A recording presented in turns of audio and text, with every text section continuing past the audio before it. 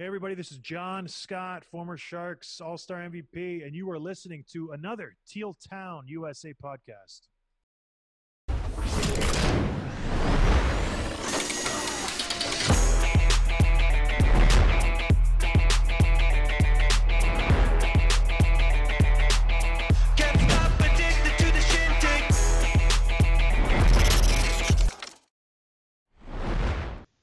Hey now, boys and girls, what's up? Welcome to episode 118 of the Pucknologist here. God damn, I want to hear the rest of that song.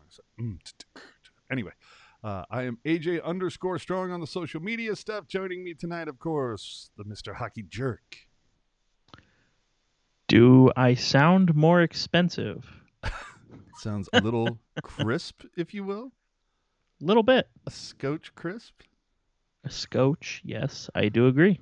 A scotch. All right, so everybody, don't forget to follow us on social media, YouTube, Twitter, Instagram, Facebook, Reddit. We're there on all of them. Check them out at tealtownusa.com. No, that's not right. I think it's just at tealtownusa, but the website is tealtownusa.com.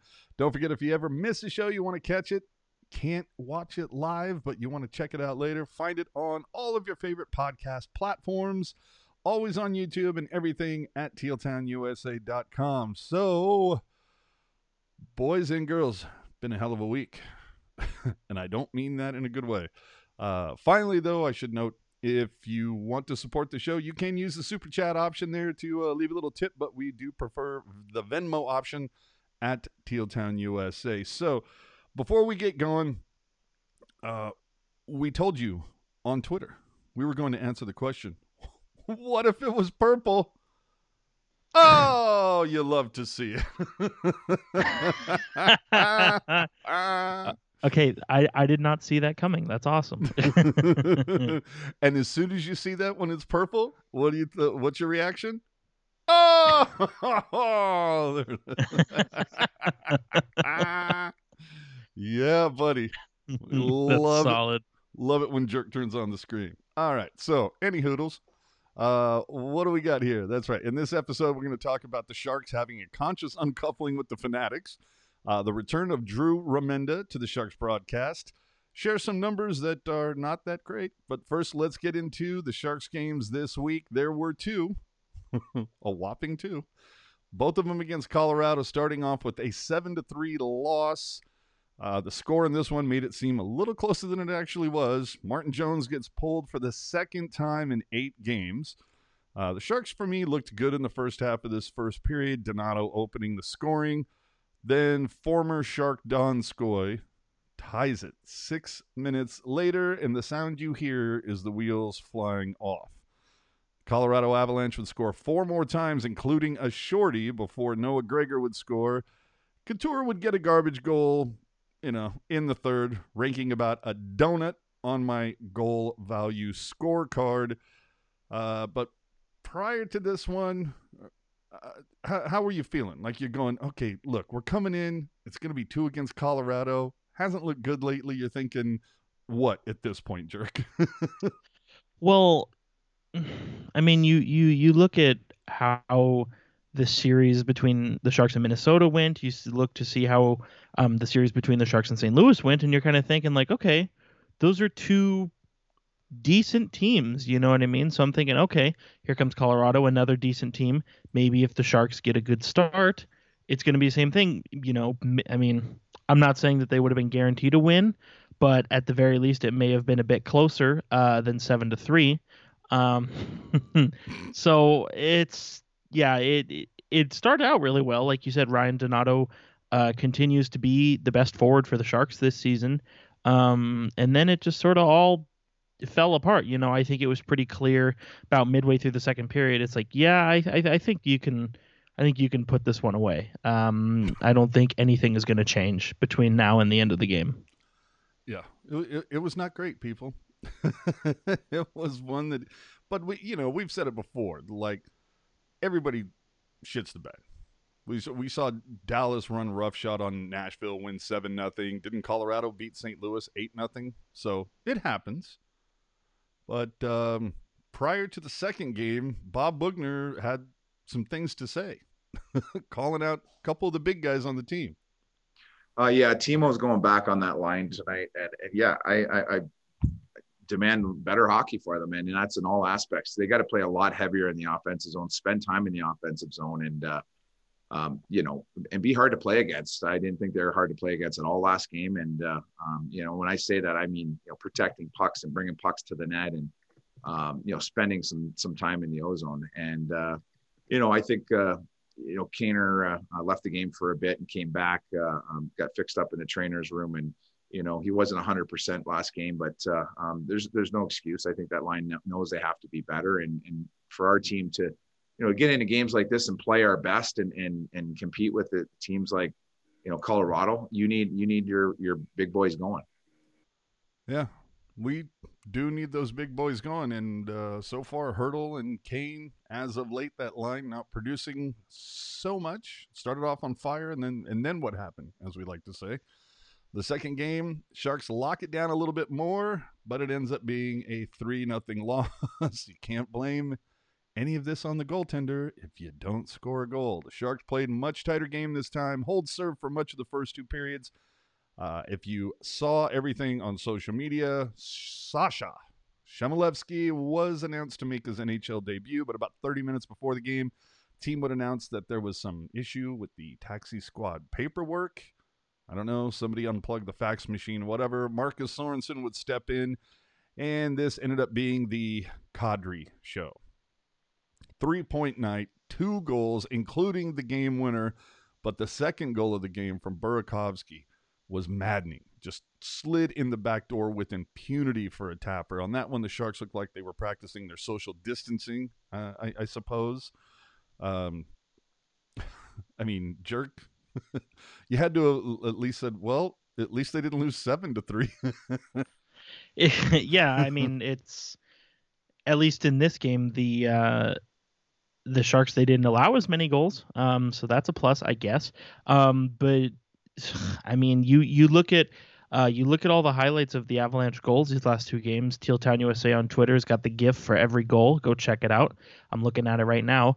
But you go back and you look, like, at least half of these Avalanche goals happen because there's an Avalanche player just cruising right to the front of the net, totally unimpeded. And I think a smart person would say, 5 guys on one team, 5 guys on the other team. Maybe you just one guy to each guy on the other side. I mean, maybe, but just a situation in this instance with the Burakovsky goal, as you mentioned, and a handful of the Avalanche goals, I believe one of Kadri's 2 as well, where, like I said, you just have somebody by themselves and you kind of, it almost seems like everybody on the ice for the Sharks is kind of all in that same mindset of like, ooh, okay, this guy's really dangerous with the puck. We got to stop him. But the problem with having 2 or 3 guys all with that mindset is the guy they should be watching is wide open. And that's what happened with Burakovsky. And like I said, oh no, you know what? It was both of Brandon Saad's goals in the first game against the Avalanche. So yeah, it's a trend that we don't want to see. And you mentioned as well, Bob Boughner saying the Kane Hertl line needs to do more. And in that second game, they did even less than the first game, if you can believe it, aside from taking minor penalties. No doubt. Of note on this one, Kane gets an elbowing call because Kane can't play 2 games consecutively without getting at least a few calls. It was an elbowing call, I'll give you that, but Kadri got a headshot on Meyer. No call, but for me, the bigger thing, no response from the team. Like, no one stepped up. I was a little kind of miffed by that, to be honest. Early in this game, though, EK65 would tip a shot that almost got by Dubnyk. I don't know if he thought he was on the other side of the ice.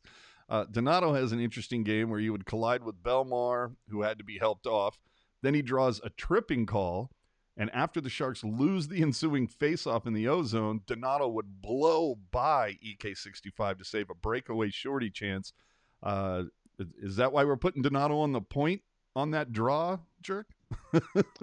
I mean, kid's got some wheels, dude. I was going to say it makes sense, especially in that situation, on the power play, if you do have a forward who's going to play on the point, you want them to be pretty fleet of foot, to say the least. And so I think by that logic, it makes sense for Donato to be there. But I mean, the fact that Donato blew right by Erik Karlsson, I mean, it's Dude, you can it's see starting the- to become unsettling at this point. You can see the look on EK's face. Yeah, go get it, dude. Jesus. An oddity in this game was the amount of doinks off the post by Colorado. They were hitting the pipe harder than Snoop Dogg, bro. If not for the post, this could have been 10-0. And the other thing that we should note as well, Couture and Burns did have a dangerous collision that left Burns kind of doubled over for a bit on the bench, but ended up, being fine. Thank God, because this team right now cannot suffer any injuries whatsoever. But talked about Kane and Hurdle before the game. What did Bugner have to say about them after the game? I thought Tommy was pretty decent. I mean, to beat teams like this, you need your best players to be the best, and I thought they're okay, just okay. That's not a ringing endorsement. I thought they were okay. I need my best players to be my best players, and they were okay, dude. Yeah, it's like I said, they in that first game they did very little, and then got challenged to do more in the second game, and they did even less than very little. So yeah, not good when the top line and the quote unquote best line gets hit with the just okay. But I'm hoping, and it's kind of a sucky way that it all transpired, but I'm hoping that this time off the Sharks are going to have helps them get their head on straight a bit, Yeah, no, you're right. Over these two games, the Sharks were outshot 80-51. So again, all the people blaming the goalies ad nauseum. You can't blame the goalie for not scoring a single goal or allowing 30 more shots than you take. And I don't know, maybe scoring a power play goal once in a while. That could help. So anyway, that's kind of those first two games. Now, we had scheduled a special guest to talk a little bit more about this in depth, but evidently their service provider is using servers based in Winnipeg. So onward we go. Oh, they weren't able to make it? No. I'm looking here and I'm like, oh, man. Well, so much for that. And I guess Puck Guy didn't throw over some of those extra AOL discs. But anyway. We do have I see a quick comment here that I just want to get to because we are going to talk about it later in the show. Racist Fan Rocks 4, do the Sharks go after Tony DeAngelo? God, I hope not. Okay. I would, and we're going to leave it there because we're going to talk about him later. All right. So anyway, the Sharks, they're 3-5. All right. We heard a lot at the start of this season that they had a really good camp. And it was of paramount importance to have a good start, particularly with a compacted schedule. And they're currently 3-5. Would you like to know how the Sharks started the previous season when they missed the playoffs? 3-5. Year before, 4-3-1. So, look, let's see. We all know that last season when things went off the rails, the team kind of splintered. Let's see what happens. Jerk, do you think they're catching a break with these two games coming up against Vegas being postponed due to, somebody testing positive for COVID? Do they catch a break that they can actually come home and maybe work on some stuff for a week and stop living out of a suitcase? Yeah, I think that obviously has a lot to do with it. I mean, kind of like I said, the time off, it gives them some time to kind of reset. More than anything, I was kind of adding it up, checking it out. And dude, they spent 35 days, A, not in their home city, B, in a hotel room. Say what you will about how good or bad this roster is, that's going to weigh on anybody. And I think more than anything, and I think Erik Karlsson may have alluded to it when he spoke with the media, but more than anything, you're in your own bed, you're in your own bathroom and kitchen and, your living room. Logan Couture talked about laying on the couch. It's huge. You know what I mean? I think it's going to, anybody who's in a hotel room for 35 days, it's going to start to wear thin. You're going to get, you're going to start to get sick of the little things, Oh, my Uber Eats driver forgot my fork and you flip a table over, you know what I mean? So it's that kind of stuff that I'm hoping, you get home, have a home cooked meal, sleep in your warm bed, catch up on the DVR. And I'm hoping, like I said, I'm hoping it helps them get things back on track, say, okay, we're finally home. We have to go out on the road again, yes, but at least we're home. We get a break. At least it's a situation where they're not going to be on the road for like 55 days. You know what I mean? Yeah, no doubt. Let's get into some stats here. And this, man, does this say a lot. The first 3 games of the season, power play 45%. Now, most people are going to go, unsustainable. Thank you. 5 for 11. Yeah, that's fantastic. The PK at the same time, 8 for 10. Yet during that stretch, they only won 1 of those 3 games. Kind of interesting. The next 5 games, though, wow, did it bottom out. 1 for 23, 4% on the power play. The PK actually improved slightly, 18 for 21 to 86%. 2 and 3 on that. So still a losing record. Overall, 6 for 34, good for 18% on the power play, 84% on the kill. And right now, their standings, they are 18th in the league for the power play, 8th on the PK. And last week, those numbers were better both ways. A week ago, they were 13th and 6th. So the big thing that everybody, of course, is talking about is the power play, or the lack thereof. Let's go back to Boughner one more time to hear his take on what's going on. First of all, we're losing draws on the power play, so we're chasing pucks down the ice, and then get in, we get set up, and we get a shot, and no retrieval. They get it back down. So now you've gone up and down the ice twice, and you don't have any gas. I mean, we gotta win more draws on the power play. They sniffed out a couple of our entries. We made a change between the first and second, but we never got to use it. We never got a power play after that. So, it's got to be better for sure. I mean, we switched units up, we switched the look up, but it's definitely got to get better, and something we need to work on. So there's obviously things that need to be worked on. Clearly, Boughner is all about winning faceoffs in the offensive zone. I think that's one of the reasons why you don't see Gregor in the dot anymore, because he was dying. It's one of the things that Hurdle has actually done well so far. But they got to come up with those pucks. I mean, that if you want to be a possession team, that's it. The other thing, Jerk, Boughner brought it up a while back. Let's split up Burns and Carlson on those units, and then he's failed to do so. Ugh. Don't remind me. Like, I talked about it on Twitter, and I think I even talked about it on the podcast last week. But like, if you want to have, Burns and Carlson run the power play, and like that's totally fine. That's how it should be. But if you want to put them out there together, you have to remind them that they are only 2 of 5 players on the ice. Like, it's frustrating when you have Carlson up top and you've got Burns on the left side, and they're just going back and forth to one another. And it's like, okay, I can't be the only one who sees Logan Couture with his stick pointed to the ceiling waiting for a pass that's never going to come.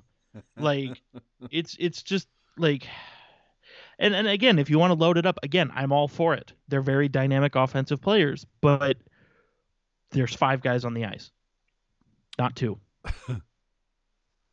As Daryl Sutter likes to say, 5 guys. 5 guys. Sure. It's my favorite story. Can you bring up Anaheim's schedule? Because we have a comment here from Alex Chu. Do you guys feel confident against Anaheim or no? Now, you would. Can I interrupt you? Go ahead. Yes.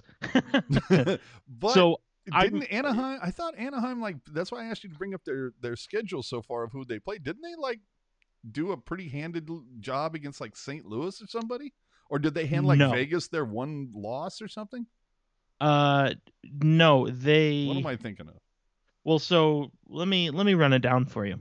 So Anaheim has played, let's see, 2, 4, 5, 6, 7, 8, 9 games. They're playing their 10th game tonight. Okay. They've only won 3 games out of those 10. But who did they beat?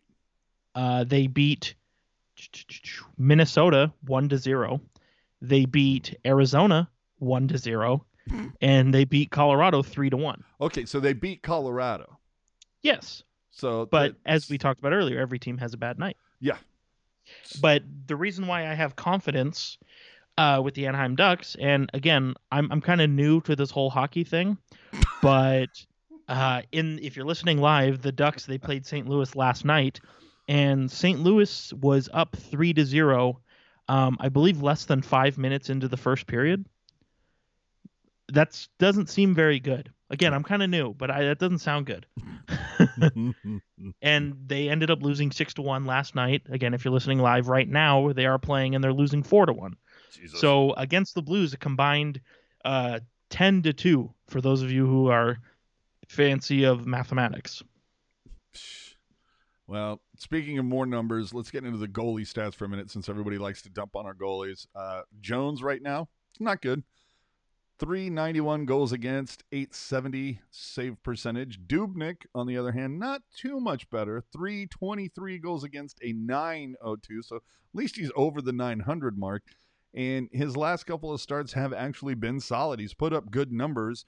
Again, we talk about that game against Colorado. Dubnyk was solid through 2.5 periods. And if the Sharks can, I don't know, score a goal, maybe it's a different game. And Dubnyk can help lock it down a little bit more. But when you lose 3-0, like you can sit there and try to throw some of the blame on your goalie, but it's like there's a big fat donut on the board, and he had nothing to do with that. Yeah, Dubnyk is playing very well for a goalie who doesn't have a win this year. Jeez, and insane. And I don't okay, yeah, donut and 3.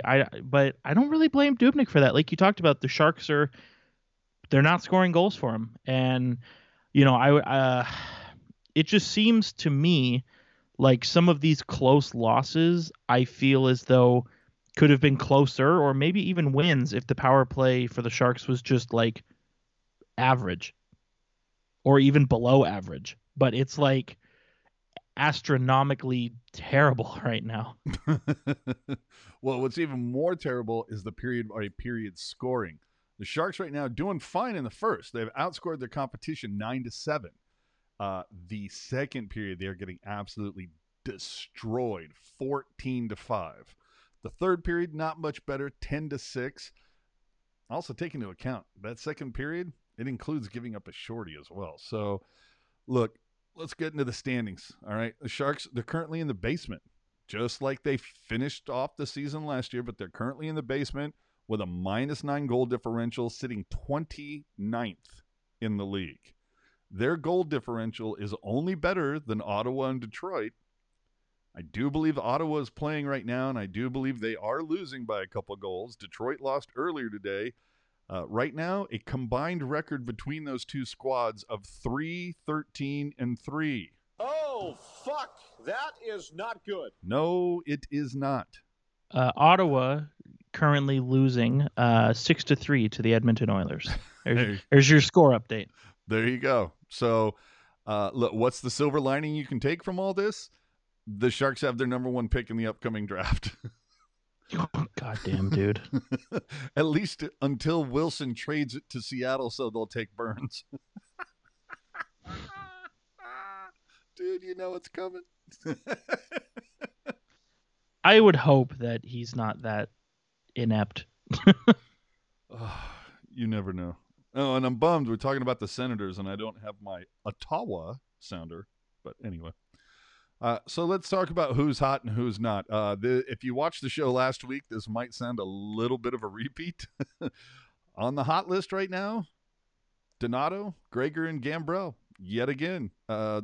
Donato, I think look, the small sample size, things get skewed, blah, blah, blah. So if you just watch the first 3 games, you're going, Jesus Christ, Kane and Hurdle just look phenomenal. Well, and then what happened? So far, Ryan Donato, even the coach saying probably our best player so far over these 8 games. Logan Couture saying he doesn't think that Donato's had a bad game so far. Jerk. I mean, dude, you haven't been able to shut up about Donato. No, and he's Gambrell as of late. Yeah, well, Donato, he, at least to me, I know there were some people who were a bit wary about giving up a third round pick, which, again, reminder, shout out to Gen X, draft picks are magic beans. Mm-hmm. They are useless until the pick is made.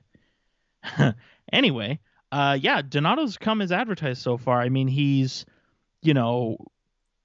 kind of got dropped down in the lineup a bit, but you know what? He's battled his way back up to the Couture line. You're the only one. Just kidding. We miss Puck Guy. Yeah. You kind of fumbled that comment. Go ahead. He's just continually, he's just working his ass off. It seems like every time he's on the ice, he's got the puck. If he doesn't have it, he's working for it. At last check, he leads the Sharks in goals right now. So that's obviously encouraging when you consider that he had a bit of a struggle with last season. And then Gambrell, how many times have I been saying it where I feel like I'm his last fan? But you know what? Since he's come back into the lineup, how many ever games ago it was, 3 or 4 games ago, he's been just, very calm, very sturdy in that third line center position. And it's almost kind of like, yeah, okay, you can scratch me, but you're not going to like it. And, same thing. He's same as Donato, he's working hard for pucks. He's got that energy and that oomph in his step. When he's skating, he's been much more physical than in years past, which is nice. He's doing very well on the faceoff circle. So it's always encouraging when a player has things they need to work on, and then they come into the next season and you realize, hey, they worked on it. So kind of hard to, even though, as you said, 2 weeks in a row, our hot list is exactly the same. But I think if you had anybody else there, I would call your integrity into question. Well, there's a couple other names I got on here under the hot list. LeBanc, 3 points in 5 games. He didn't start off great, but again, 3 points in 5 games, which is more than you can say for the vast majority of this team right now. The other one, of course, that we mentioned earlier, Devan Dubnyk, a 926, then followed with a 913 or a 913 as he comes in to relieve Jones after he got pulled in that first game against Colorado, and then a 921 against Colorado in the second match. That's a 920 average over those 3 games, and as Jerk pointed out, still winless. So yikes. Devin Bach in the chat room. Hold on for a hot second. Oh, let's dial this in.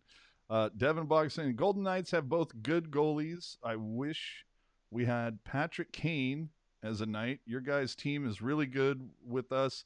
It's a good battle. I love rivalries. Who doesn't? Hey, now. I'm sorry, you were saying? I was just going to say, and again, correct me if I'm wrong. I'll have to double check here, but I believe that in the 2 games that Devan Dubnyk has come into relief for Martin Jones, he's not allowed a goal in either. I believe that's incorrect.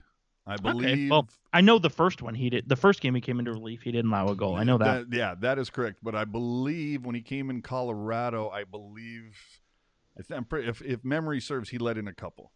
I think Jones got pulled out when it was, after Colorado put up 5. Hey, you know what? Well, he had to have let in a couple because he got a 913. Had he been perfect, it'd be 1,000. So. Well, 2 is better than 5. What are we talking about? Anyway, on the not list, the not hot list, the NHL's most dangerous defense. And I don't mean that in a good way. Let's run it down, people. EK65 has been a dash. That means minus. In half the game so far, he has yet to be a plus player in any of the games. Vlasic has been a dash in half the games, only a plus in the very first game that the Sharks played. And Burns has been a dash in half the games, but he does have 2 with a plus. Now, let's move to the forwards. EK9, 2 points for Evander in the last 7 games, yet 10 penalties, or what most people would refer to as an entire period spent in the penalty box. Logan Couture, 2 points in the last 5. Meyer, 2 points in the last 5. Tomas Hertl, 1 point in the last 5 games. Jerk, let me just say this to you. Oh, fuck. That is not good. Yeah, it's really not. Kind of like what I was saying. Aside from Donato and Gambrell and LeBanc, I don't really think anybody else deserves or has earned any compliments because I mean, I'm just speechless. As you mentioned earlier, Bob Bugner, he said he needed more from the big guys, and the big guys have not brought that more that he's looking for. And don't get me wrong, I love Evander Kane. I think he's a hell of a goal scorer, but dude, you can't score goals from the penalty box. I know. I checked, and you can't. I went to the local rink here in Las Vegas. I tried, and you cannot score from the penalty box. I tried. It doesn't work. Oh my god. Well, you know what? For funsies, just for funsies, and I see we have a comment here, which of course I loves it, from Gavin Morrison. Yo, when are we going to accept that EK65 was a waste of money? For funsies, let's just compare, shall we? Currently playing his 10th game for Colorado. I'm not sure if that game has ended just yet. I don't believe it has, but Jerk will correct me after I'm finished with this. Jonas Donskoy right now has 4 goals. Okay? Four goals, and I believe He actually scored tonight, so he's got 5. No. I included that one. So NHL.com says 5. So really, okay. I mean, you then fine. That's fine. So 5 goals in 10 games, then, right? solid. That includes 2 goals to begin scoring. It includes, and one of those came on a power play. It includes a tying goal, which came against San Jose, and a game-winning goal. So what I would refer to as high-value goals. Also, And sorry to interrupt. Donskoy's goal tonight actually opened the scoring. yes, no, I included that. 2 Okay, opening cool. goals. Yep. So you factored that in. Chief has 8 points right now when you throw in the 3 apples and a +3. Every game that he's had a point in has been a win for the Avalanche. His average time on ice has been just over 13 minutes. Now let's take that a step further. Since Dallas started their season late because of COVID and everything like that, they've only played 5 games. Pavelski, in their first 5 games, has points in all 5. Now, they did play today, so that would crank it up to 6, and Pavelski did not have a point in tonight. It's the first game so far that Dallas has played that he did not have a point in. But through the first 5 goals, 5 assists. That's right, 8. He was averaging 2 points a game, a +4. Of his 5 goals, 2 were game winners, 1 was an opener. Again, high value. 4 of those games was a win. His average time on ice, just over 20 minutes. Conversely, EK65 so far has 3 assists, 2 of those 3 coming in losses, and he leads the team with a -8, while his average time on ice is about 27 minutes. So, quick question for you about Donskoy and Pavelski. Yes, sir. Actually, I have 2 questions for you. So here's the first one. Regarding Donskoy and Pavelski, is that good? I think it might be. As I said, I'm new to this sport. And then secondly, you love, you talk about how, to keep Erik Karlsson, the second line of Joe Pavelski, Jonas Donskoy, and Gus Nyquist was sacrificed to the free agent gods. What's Nyquist done this year, since you mentioned Pavelski and Donskoy? Well, unfortunately, he has 0 points. Would you like to know why?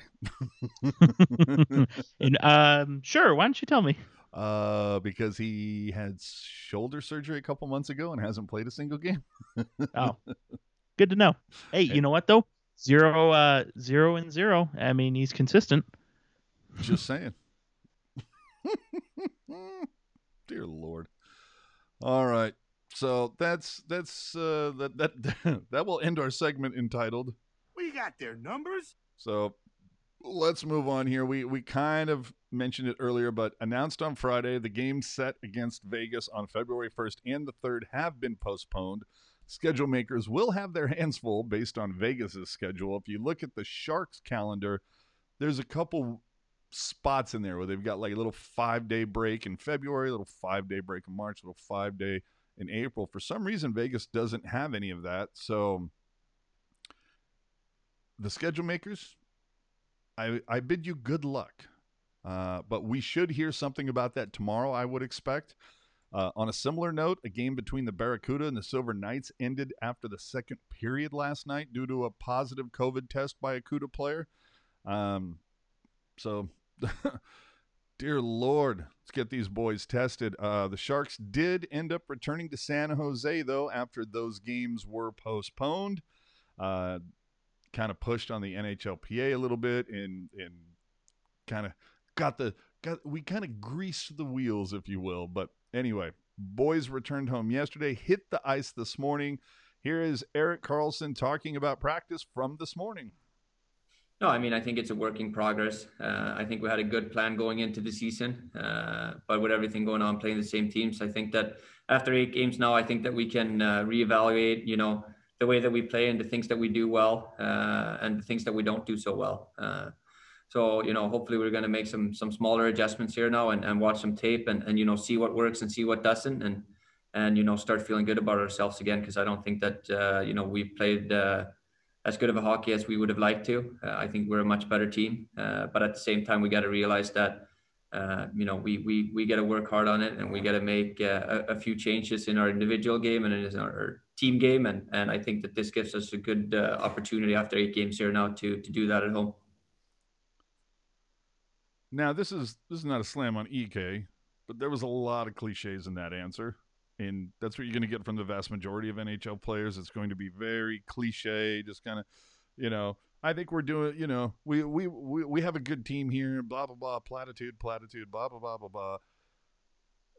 The proof is in the pudding. Again, use this opportunity for these canceled game, or I should say postponed games. Use this opportunity to work on stuff.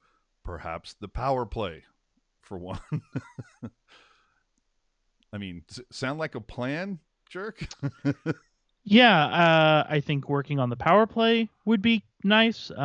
Maybe splitting Burns and Karlsson on the power play while they're working on it? Yeah, work on not taking penalties, work on helping out your goaltender. I mean, the list is long, to say the least. You're right. On January 25th, the Santa Clara County did lift restrictions. So they say the Sharks can now play games at SAP Center, quote unquote, if they're adhering to the new directive. That sounds very Hunger Games to me, but remains to be seen. Anyway, looks like the Sharks can count on February 13th being their first game at SAP.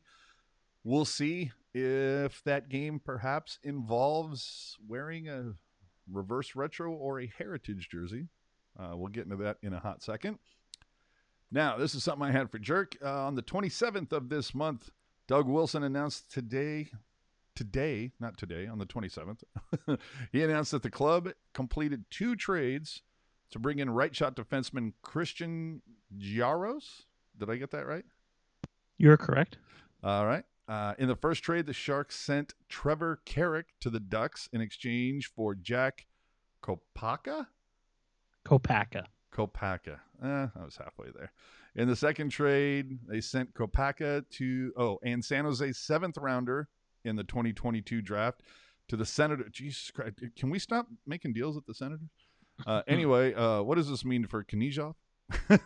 Also, it should be noticed Middleton was waived just prior to this transaction. So, Jerk, your take on all of that?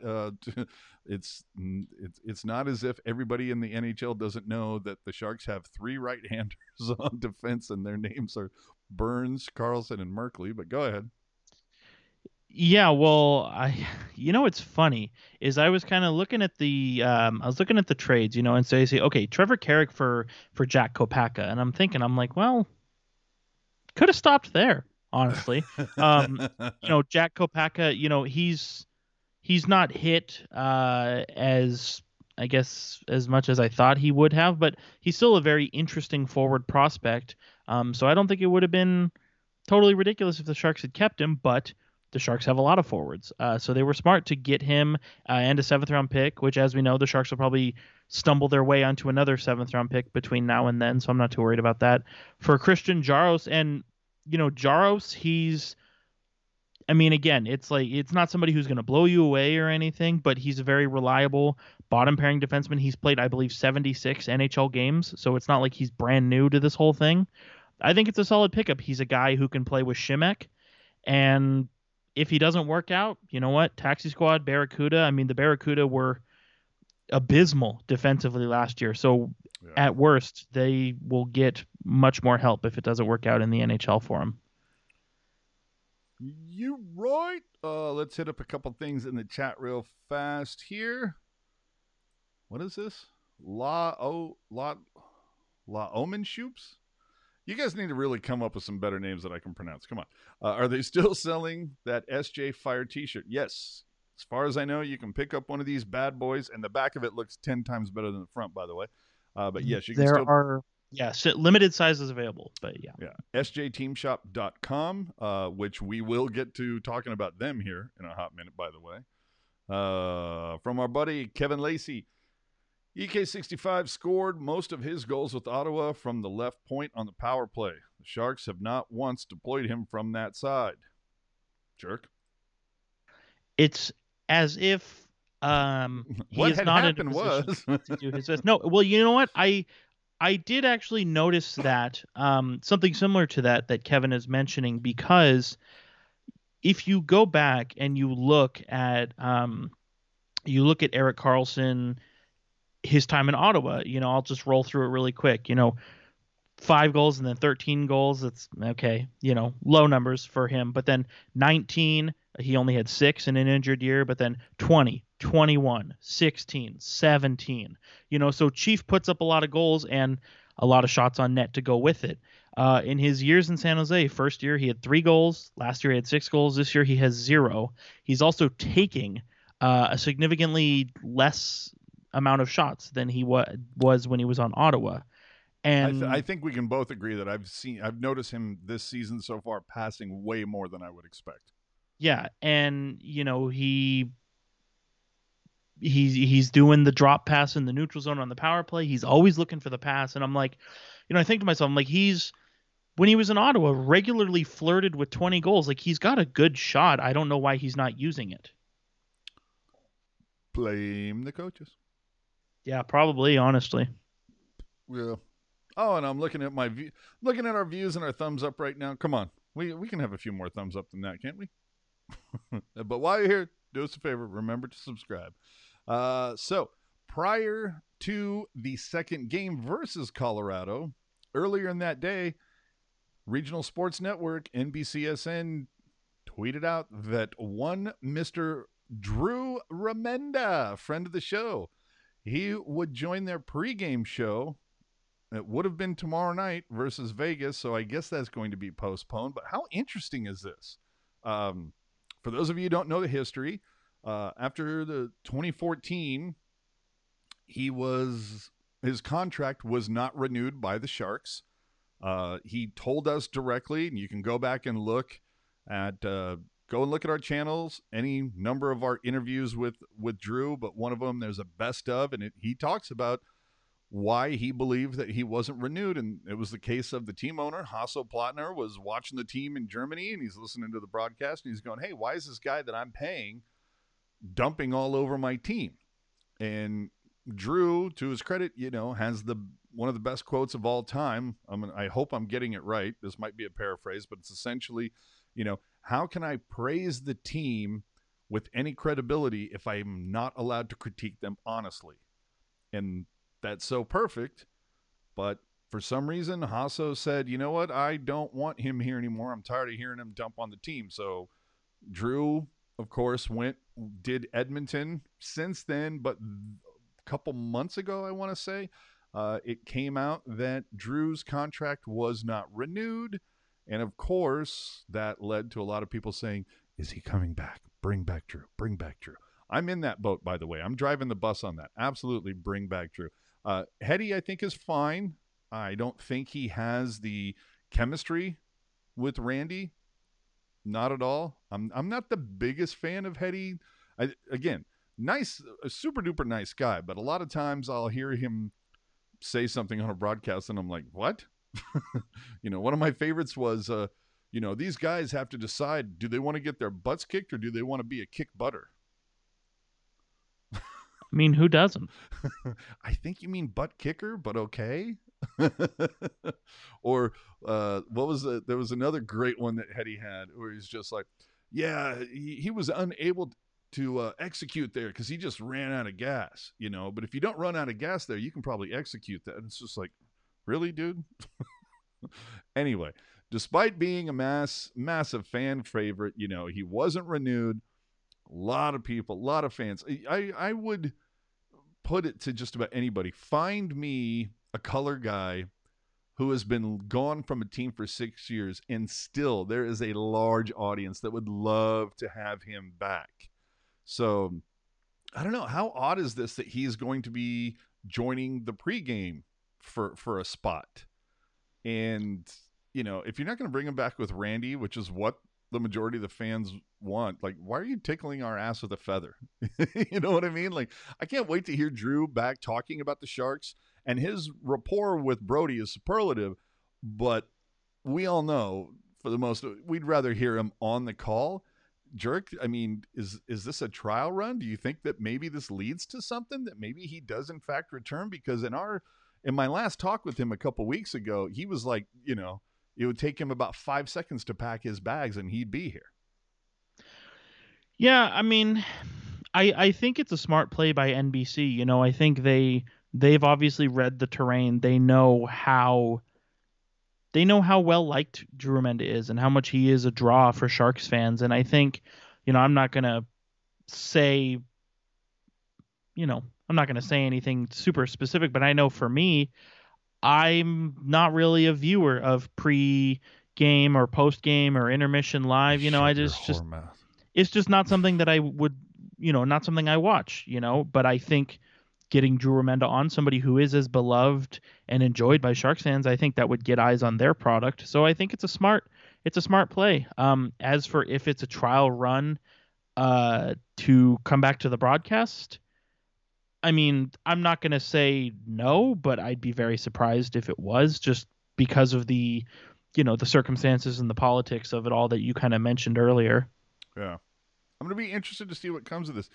It might also work really well too, since because we're in COVID or whatnot. Like, as far as I know, like, I don't think Canadians can cross the border right now. So I'm going to be real interested to see how he shows up on the broadcast. It should be a lot of fun. Again, it makes me kind of bummed that there's no games this for the next few days, since he was scheduled to be on before that Vegas game. So look, follow them on Twitter.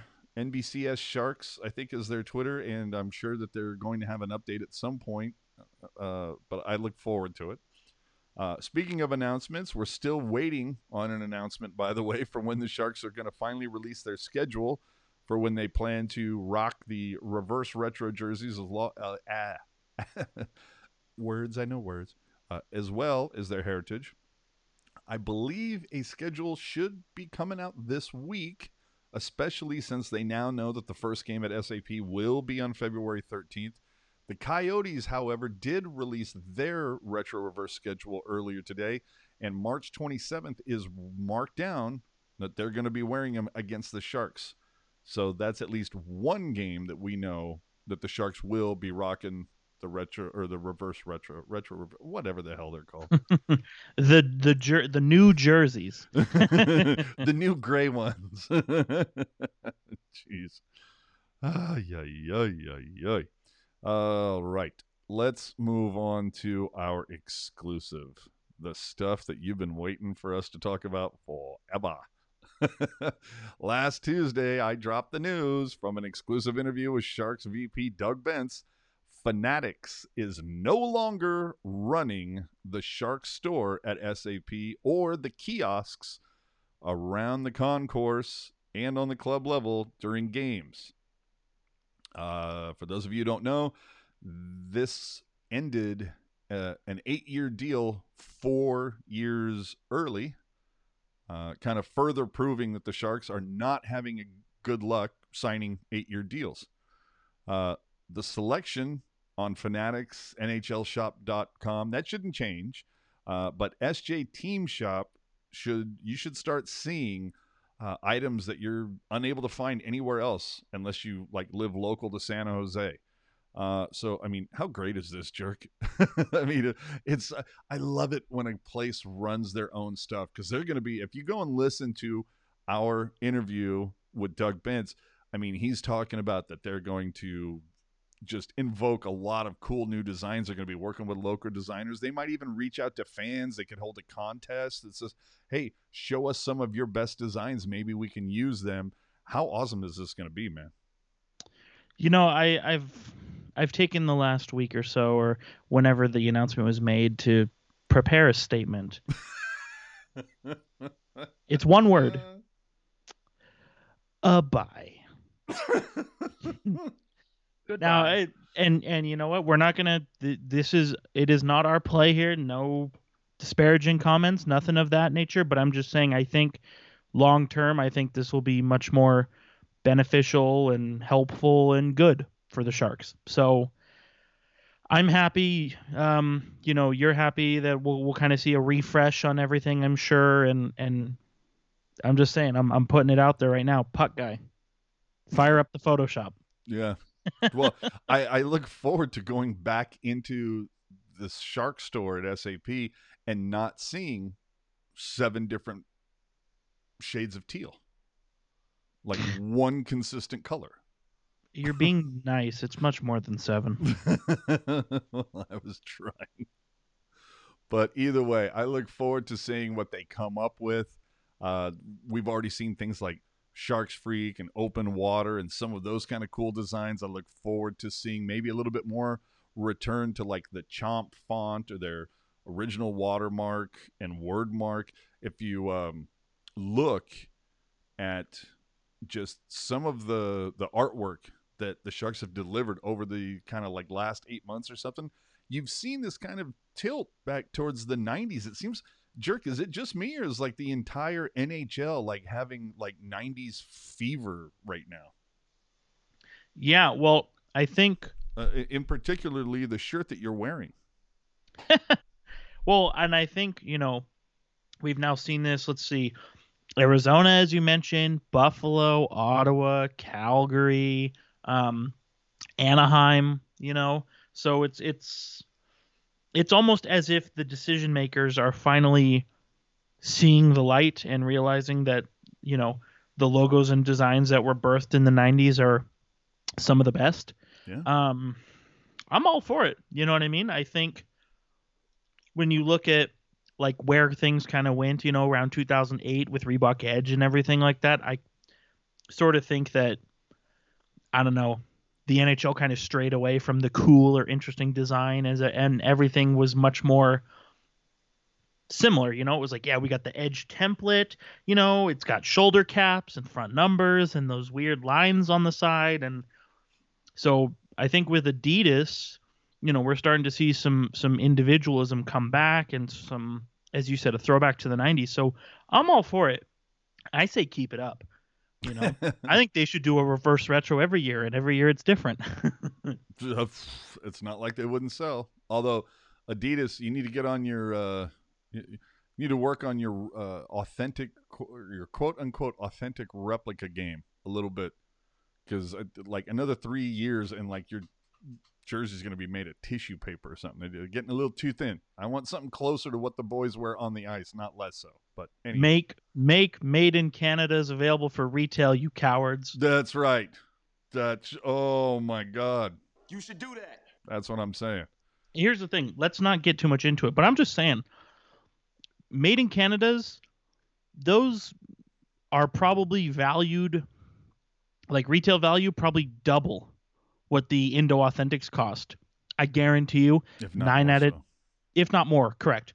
I guarantee you, 9 out of 10 jersey collectors, maybe 10 out of 10 jersey collectors are like, don't care, give it to me right now.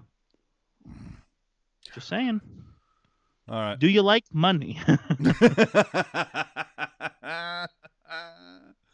Oh, I loves me some cash. And you know this, man. All right, let's take it around the NHL here a little bit. And so Wayne Gretzky turned 60, everybody, and hockey Twitter went ape shit. There you go. Who cares? You know how the Sharks seem to have a black jersey curse? Well, clad in their all-new blackout alternate, the Stars scored 7 goals. So maybe it's just a Sharks problem. I don't know. The NHL Network is going to produce live game broadcasts for the first time in channel history. The 16-game weekend slate is going to start next Saturday with the Devils hosting the Rangers, and it's going to feature early afternoon games typically starting between 10 and noon Pacific on Saturdays and Sundays. 19 teams are on the schedule, with the Devils and Bruins both appearing 4 times. Big shocker. The remaining 11-game broadcasts will come out at some point. That's to be announced, but hey, it's just one more network to watch hockey on. You love to see it, yay? I do love to see it because I am a big fan of making the NHL available for as many people as possible. And you've seen some games already produced by them, and they've been solid, right? Yeah, the NHL Network, they usually have their own crew for the World Juniors every December. If I remember correctly, like Mike Rupp and Kevin Weeks, there's going to be some good names involved with this. Oh yeah, for sure. I don't know. My one kind of concern, if you will, is that the NHL Network is a channel that's not available to everybody. Yes, that is a problem. You got to be on a higher tier with some providers, unfortunately. I mean, there are alternatives, but we're not going to get into that here. If you want to know, there may be a certain server that might fill you in. Arr, I think you're right. Ahoy! Finally. Oh boy. Okay, I might just like drop this little nugget and then like go just have a smoke. The Rangers have waived Tony DeAngelo. And here we go. Excuse me. So I'm not really a religious person, but God is good. And we're not. I don't want to get into the reasons, the political implications, but there have been some things in that arena that Tony DeAngelo has been on the wrong side of, unfortunately. And I hate to pull this card, but aside from all that, he is a decent hockey player. That's not a big secret. Not this season, but okay. No, but the point I'm trying to make is that you could be super talented, but if you've got a suspect off-ice persona, it's not going to matter, and he was drafted by Tampa Bay and shipped off to Arizona because of issues related to that. Shipped off to New York in the Derek Stepan trade a couple of years ago for the same thing. He was also suspended twice in the OHL for using a racial slur, and also suspended once in the OHL and once, I believe, in the NHL for abusive official. So he's clearly got a checkered past, to say the least. If you follow Drew Weber on Twitter, he loves to remind everybody how Sebastian Aho walked Tony DeAngelo in the bubble last summer. So that's always fun. But it all came to a head, and some of this is confirmed, some of it's not. You can read the full story on The Athletic if you do have the subscription. If you don't, I say get it. No free ads, but it's worth it. Well, so basically, there was a miscommunication on an OT goal, and DeAngelo and Alexander Georgiev, the Rangers goalie, they got into it. That's the confirmed part, was that they had a scuffle. Yeah, but what's the rumor? The unconfirmed part is that Chris Kreider was done with Tony DeAngelo's crap and gave him the old right in the face. Gave him a solid knuckle sandwich. So that's obviously still unconfirmed. I think there's a lot of people out there who wish it was confirmed. Sounds like you're one of them. Yeah, and and just some of the things he said, I don't want to get into the politics of it all, but there's a certain other social media app that starts with the letter P that he's made his thoughts very clear on. But the Rangers head coach David Quinn, he basically said, this wasn't based on one thing. This was sort of the coup de grace, if you will, of a number of things. And so we'll see. I'd be very surprised if anybody claimed him off waivers just because of his off-ice persona that I mentioned. But is this also the NHL? And so I'm sure there's one team who's like, well, yeah, but you know what? He can move the puck 25 minutes a night. So Well, we'll find out tomorrow morning at 9 a.m. there's always somebody out there that's just kind of like, oh, we can fix him. Boston. Whoa, excuse me. No, there's always that one person, it's almost like it's like a relationship, it's like, that guy's an asshole. You shouldn't go out with him, girl. He is just a tool and blah, blah, blah. And there's always that one girl that goes, no, he's just misunderstood. I can fix it. It's like the same thing, man. I'm telling you. Oy, oy, oy.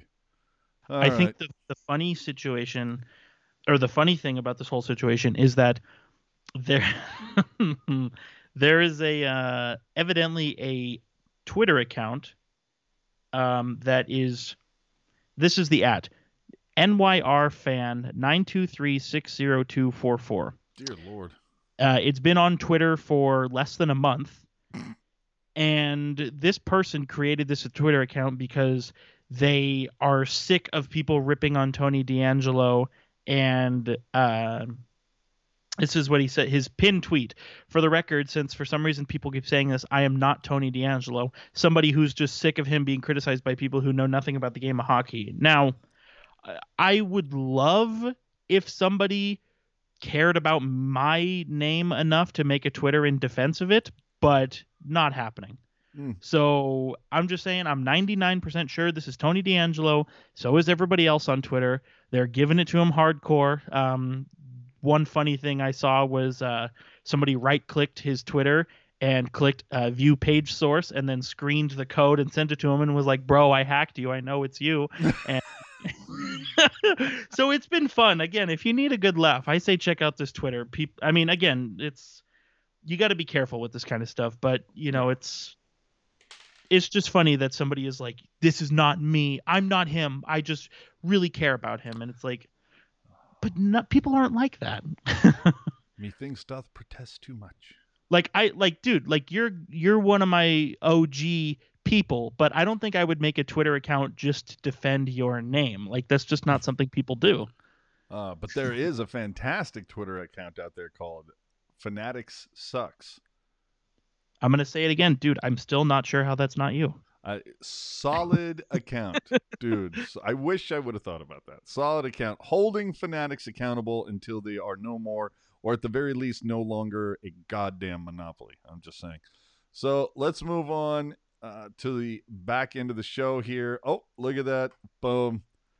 Kind of our, I guess, you call it the play of the week, but I want to say the comment of the week. And this has just become a running thing over the last couple of shows, and I just get the biggest charge out of it. This is going to be my jerk segment from here until the end of time. Look, Sharks fan Facebook, God love you. But, dear Lord, there are some people on there that I don't know what you're thinking. I just don't get it. And maybe sometimes it's one of those things where it's like, maybe what's the old phrase? I'm sure somebody in the chat can throw it up there. It's an old comment that it's something like, better to be thought a fool than to open your mouth and remove all doubt. Solid phrase. Right? So the comment of the week from the Sharks fan Facebook page. You ready, jerk? Here we go. As ready as I can be. All right. This is why we should have terminated Jones's contract, stuck with Dell, and recruited an upcoming new goalie. Jones is past his prime, and Dubnyk is past his prime too. Offense and defense is solid, but we need to trade goaltenders. Bob Boughner, on the other hand, needs to be fired and recruits a real coach with characteristics like Greg Berube. Folks, you can't make these up. Jerk. So here, let me get into this. Now, first things first, let me know if you hear this. Did you hear that? I heard like a click. That is me opening my knife. I'm ready to poke some holes in this comment. You about to cut a bitch?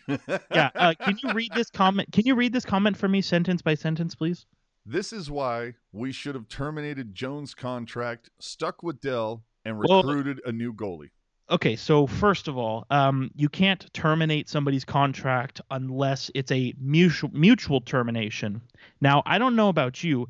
Martin Jones could be the worst goalie in the history of life.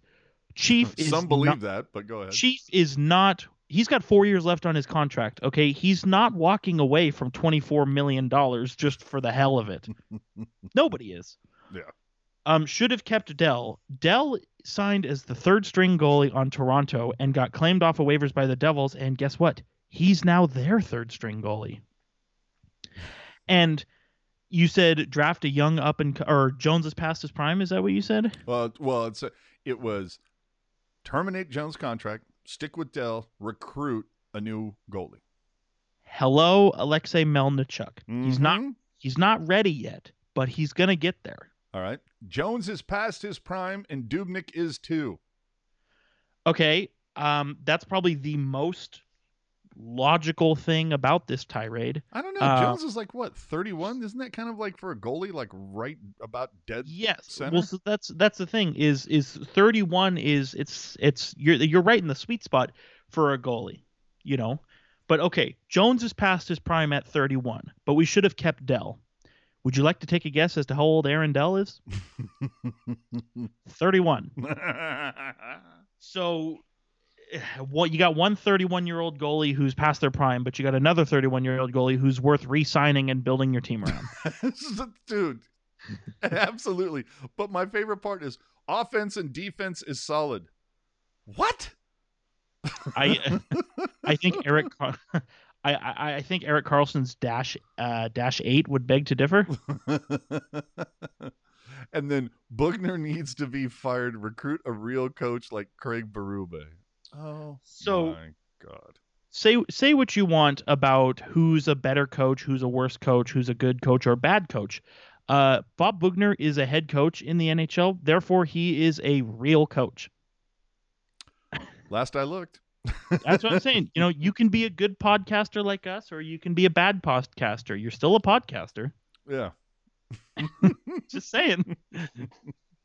You can be Adidas or you can be DH Gate. I'm not. If you want to know what I was going to say after that, find us on Discord. Hey now. That's probably a good out on this. So I think that about wraps things up here for episode 118. We thank you so much for joining us on this one. Had a lot of fun. A lot of stuff to get into. You know, for a week that only had 2 games in it, there was a lot of good stuff to get into. So if you missed anything, just to let you know, we had some recent articles on tealtownusa.com, including our exclusive about the Fanatics no longer operating the Shark store at SAP or their merchandise kiosks. Again, look at SJ Team Shop for all your Sharks apparel, jerseys, tchotchkes, as Jerk likes. Look for SJ Team Shop to provide all those. Although Jerk will tell you they better up their pin game, is what we're saying. Yes, as a pin collector, I think every team in the NHL needs to update their pin game, get more fun, more variety, better options.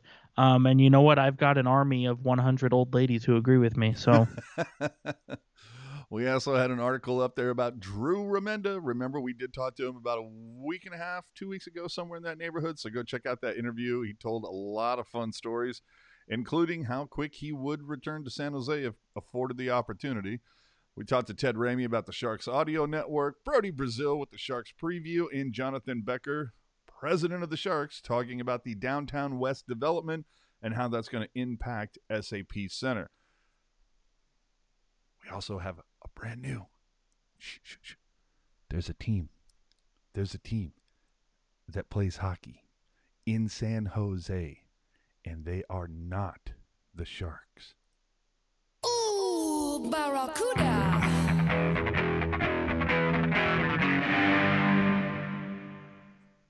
That's right, ladies and gentlemen, the San Jose Barracuda, and we've got a brand new In the Reef from my buddy Kevin Lacey that's going to drop tomorrow morning. He's going to tell you all about what's happening with the San Jose Barracuda.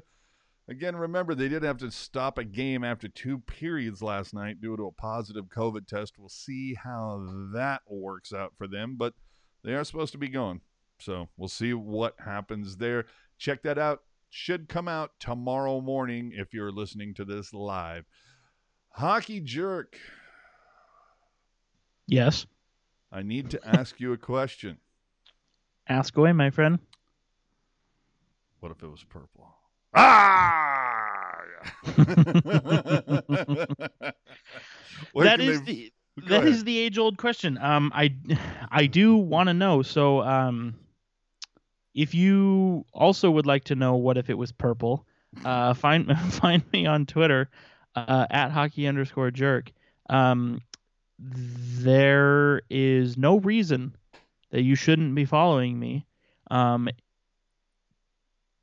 That's it. I mean, you want to laugh, you want to cry, you want to be informed.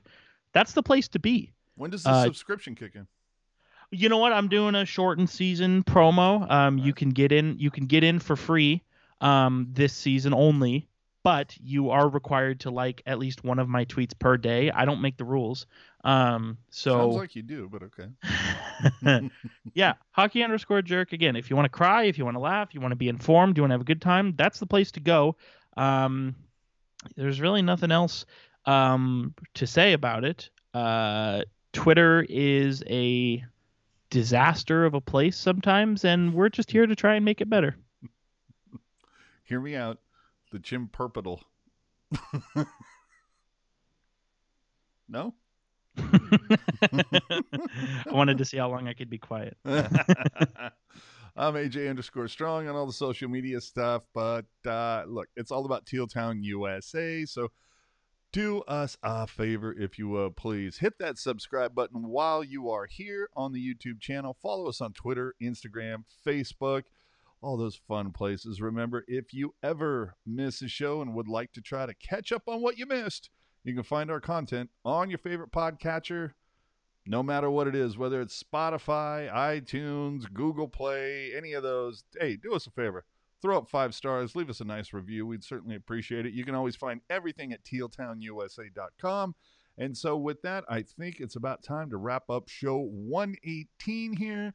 Throw us that thumbs up. Hit that subscribe. Hit the notification to know every single time we go live. And so with that, boy, are we going to miss you guys for like a week? Is that what the deal is here? So we got no games Monday. We got no games Wednesday. So next Friday and Saturday against Anaheim. So you can look forward to Teal Town After Dark, Puck Guy, and whoever is joining the panel those nights. So I guess that'll be the next time we see you, unless some interesting news drops. And this is the Sharks, people. It seems like interesting news is dropping every other day sometimes. So we look forward to it. Thanks for joining episode 118 of the Pucknologist here on Teal Town, USA. We will see you next Sunday night, 10 Eastern, 7 Pacific. We outie.